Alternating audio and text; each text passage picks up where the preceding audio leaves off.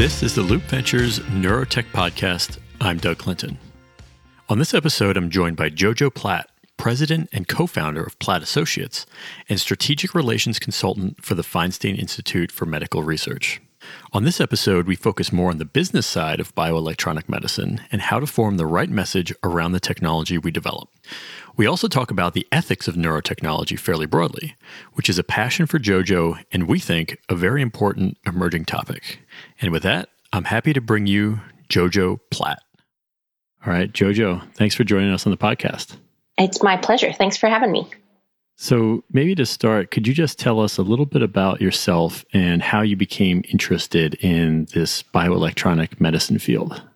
Sure. I'm kind of a jack of all trades and a master of some, I think.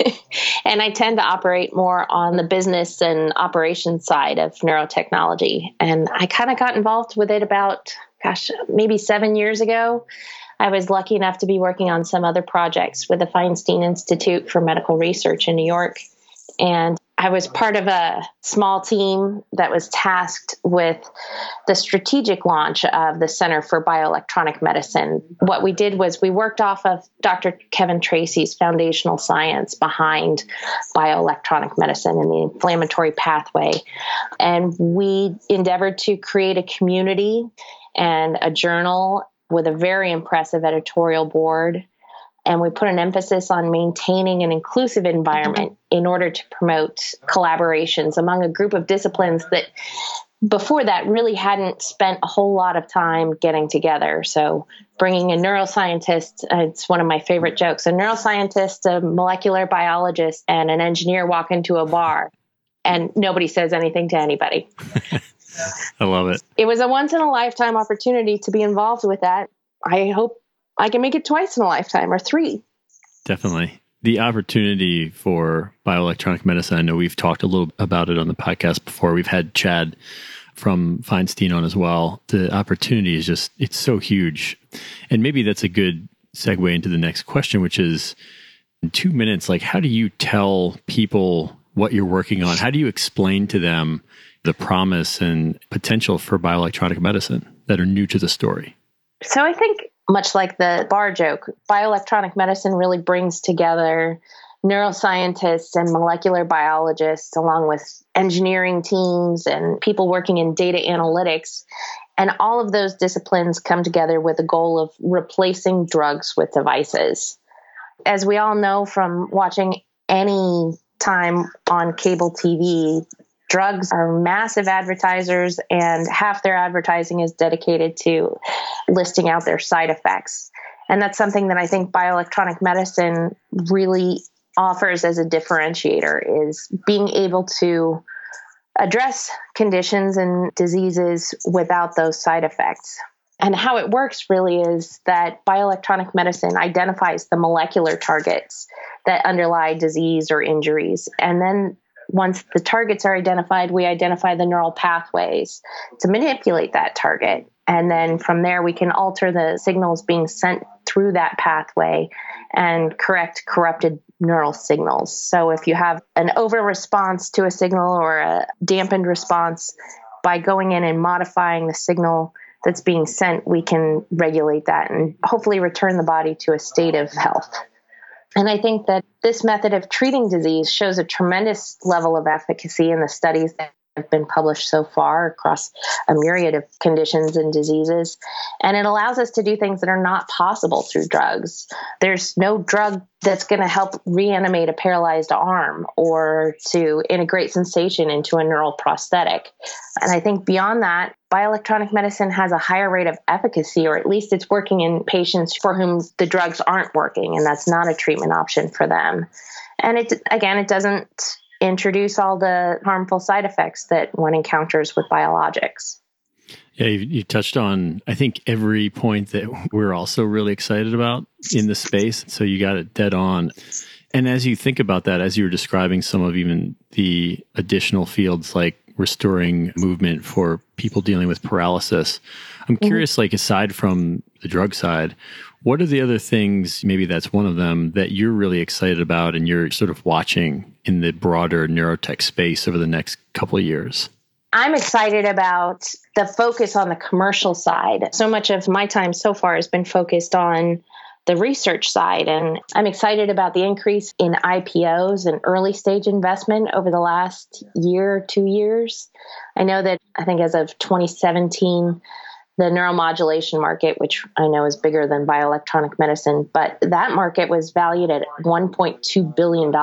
And I think that as our science and technologies grow, so will that valuation. And I think it'll be divergent from some of the other booms in the past because it's based on science. It's not based on things that aren't real, like advertising dollars on a website. I find that to be very exciting. I know I'm watching SetPoint Medical. They're clearly and very obviously one to watch. I think their patent position is really strong. Their device data and outcome data is looking really good for RA and Crohn's. And, I watch hiring trends. So when they make an announcement that they've got a heavy hitter coming in for commercialization, that combined with their FDA application announcements signals to me that they're getting closer and closer to a solid commercialization pitch. I love IOTA Biosciences. I know that Jose Carmena and Michelle Marabise are doing great stuff with neural dust, and it's just beyond cool to me. I think it's great to see some of the recent FDA approvals like Cala Health and Axonics and some of the others. And I think that also signals not just the advancement of the science and technology in the therapies, but it also is a signal to me that the FDA is making good on their willingness to engage with and partner with our community, and that they're serious about getting new treatments to market. IOTA is really cool. I agree with that. What they're working on is really amazing. And I'm excited, as you said, kind of stepping more into the commercial side and getting these products to market. And I think that might be an interesting question for you, which is you come to this world with much more of a business background versus an academic background. And I'm curious how you think about the challenges for academics who are used to maybe doing research, the challenges for them to adapt science into a business, because it is hard to do that. And we see that every day as venture capitalists. First, actually, I can't believe we've even gotten this far without me clearly stating that I am neither a scientist nor an engineer, and I make no assertions to the contrary. So, yes, the business side is where I live. But I think that the founders and the researchers and scientists behind these technologies that hopefully are moving towards commercialization, some of their biggest challenges on the business side is really not just admitting what they don't know, but also accepting what they don't know. Acceptance is the key to understanding. And I know this field is full of brilliant minds, but accepting that you're a scientist or an engineer and most likely not a Wharton MBA is the greatest gift that you can give to the future of your discoveries and technologies. I mean, you wouldn't ask a mechanic to cut your hair. And so I think in keeping with making sure that all of the experts are driving in their own lane, I think building a team to address all of the things that are going to be in front of you, whether it's regulatory or pricing or patient engagement or clinician engagement, you have to accept that there are probably people that are better at that than you are as a scientist or an engineer. I agree with you. And I'm curious, is there a way in your experience so far that successful founders have structured their teams? Do they need to hire a really great COO, or do they need to find someone that maybe is CEO and they step aside and they become chief science officer? What do you think the right formula is there? I'm not sure there is a right formula. I mean, I've seen some great teams do things in very unconventional ways and achieve tremendous success. And I've also seen teams that have done everything that, a lot of people would tell them they're supposed to do. Go out and get a CEO. You're going to keep in the science side, and I'm going to drive marketing or regulatory. The teams that don't work are the ones where you probably have a fundamental personality difference. So if you have a challenge for leadership or a challenge for recognition, that's going to get in your way more than a title or assigning a particular duty any day of the week. So I think the key to success really is making sure that you have competent people that you trust, to whom you can delegate and from whom you are willing to accept delegation, and also a team that you're comfortable working out your challenges and not ignoring them, but communicating them and resolving them rather than sweeping them under the rug. Yeah, I think that's very good advice, very applicable for all startups, whether they're neurotech related or not, maybe even doubly important when hard science is involved. Let me shift gears to a slightly different topic. We've talked a lot about clinical application for BCI and bioelectronic medicine here, but have you thought much or looked much at maybe the consumer space, non-regulated or non-invasive type technologies that are starting to come to market? Yeah, I think there are actually some great companies out there. I think non-invasive is, to use a buzz phrase that I really hate, it's low-hanging fruit. I think that some of the applications don't require the FDA clearance that is required of the invasive techniques, of course. Was it neurometrics that is monitoring inconsistencies in typing as a possible indication for Parkinson's? And I think that's a great application and very helpful to a huge population of the society. But knowing that they need to avoid the assertion that they have a diagnostic helps them clear the FDA hurdle while still providing a value to the public at large. I think non-invasive is a great way also to help consumers ease into the adoption of neurotech without having to introduce the idea of a surgery. I think that the clinicians in the spaces where a wearable or a non-invasive technology is available also have an easier pathway for implementation within their practices. Definitely.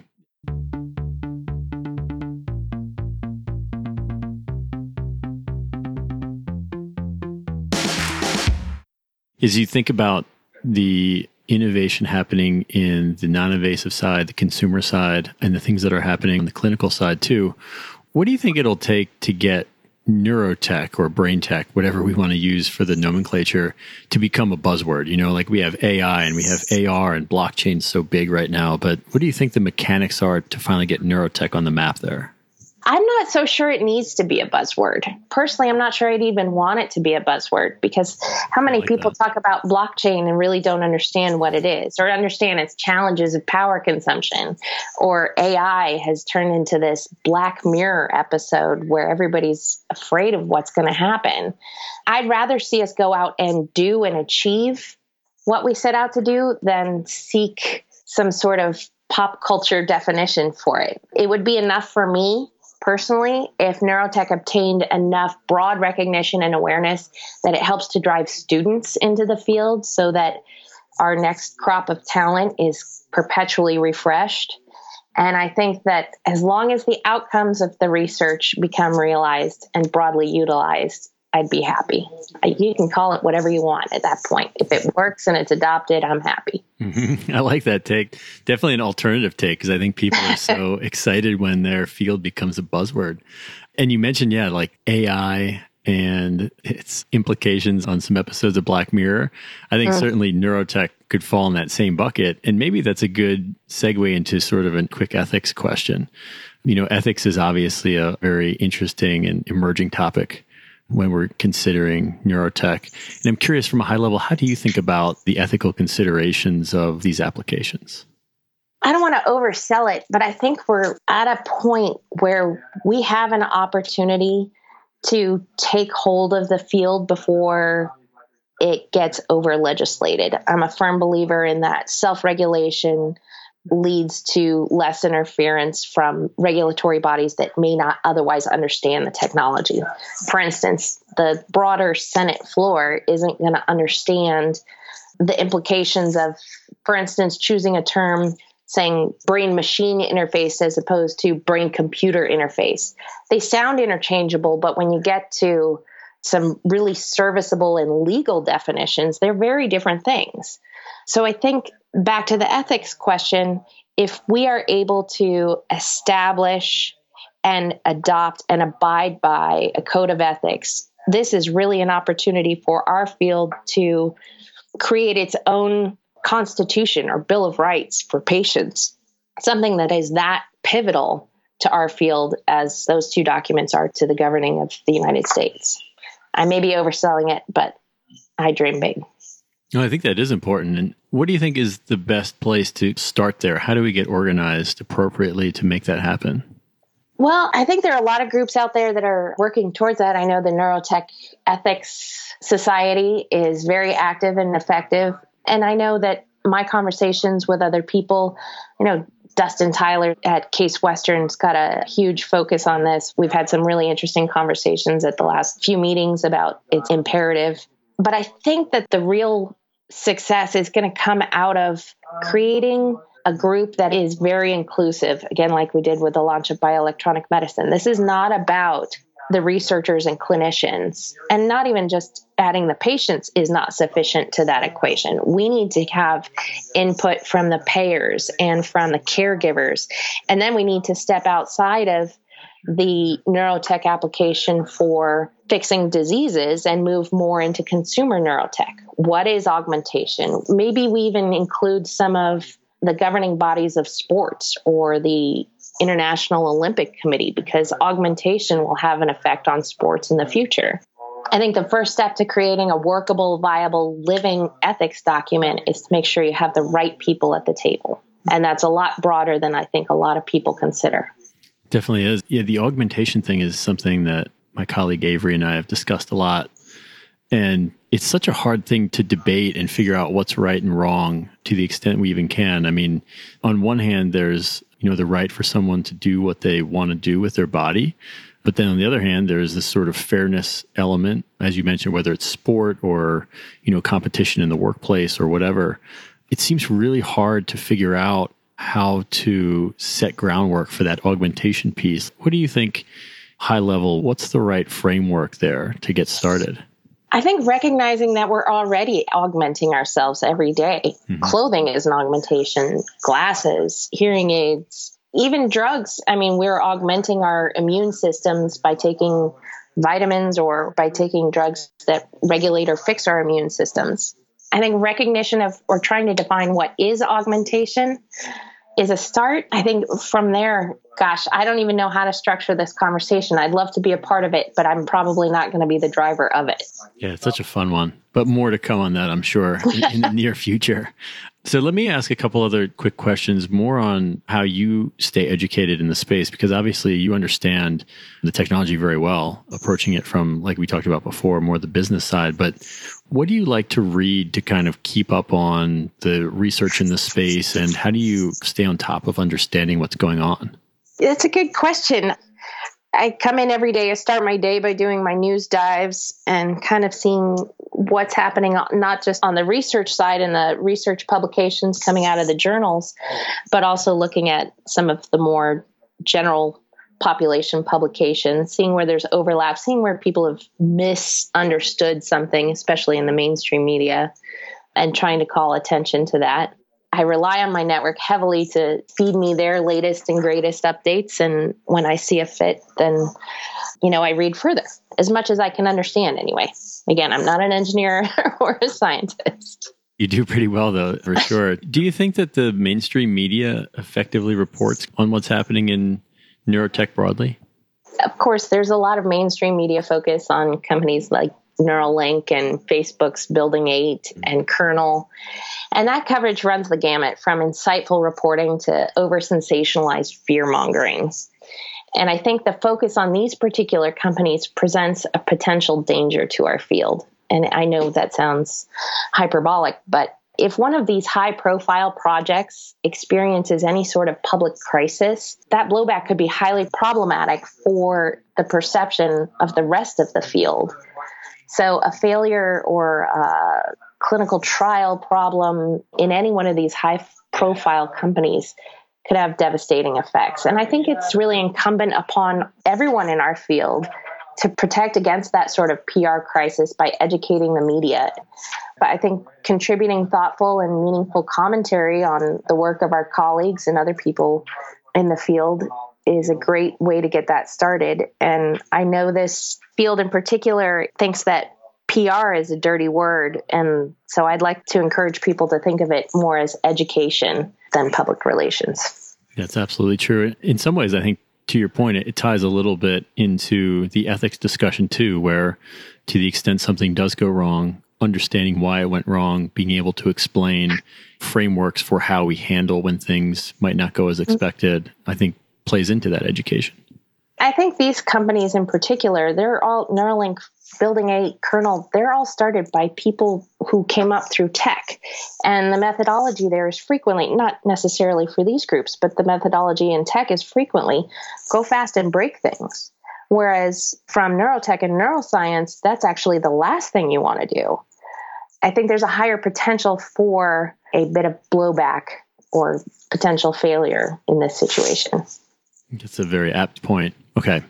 Let me ask you our lightning round question. Our lightning round, it's so fast, it's only one question. And it is, what's your favorite book just about neuroscience or maybe science in general that you feel helped you understand the field the best? Oh, well, that's a narrow question. I've listened to the other podcast, so I was prepared for the book question. I'm going to diverge a little from your actual question and answer my own, which is there's a book that I'm eager to read. It was recommended by a friend. It's called Life 3.0 by Max Tegmark. It's a broad view of how AI will change our social structures and outcomes, but I'm really hoping that in the book there is a large component that's dedicated to AI and neuroscience and what that will mean for our field at large. That's a great recommendation. I've had that recommended to me too, and it's on my list. So let's definitely read it and we'll catch up on it. Well, that's all we have today. Jojo, thanks for joining us. Thank you. Thanks.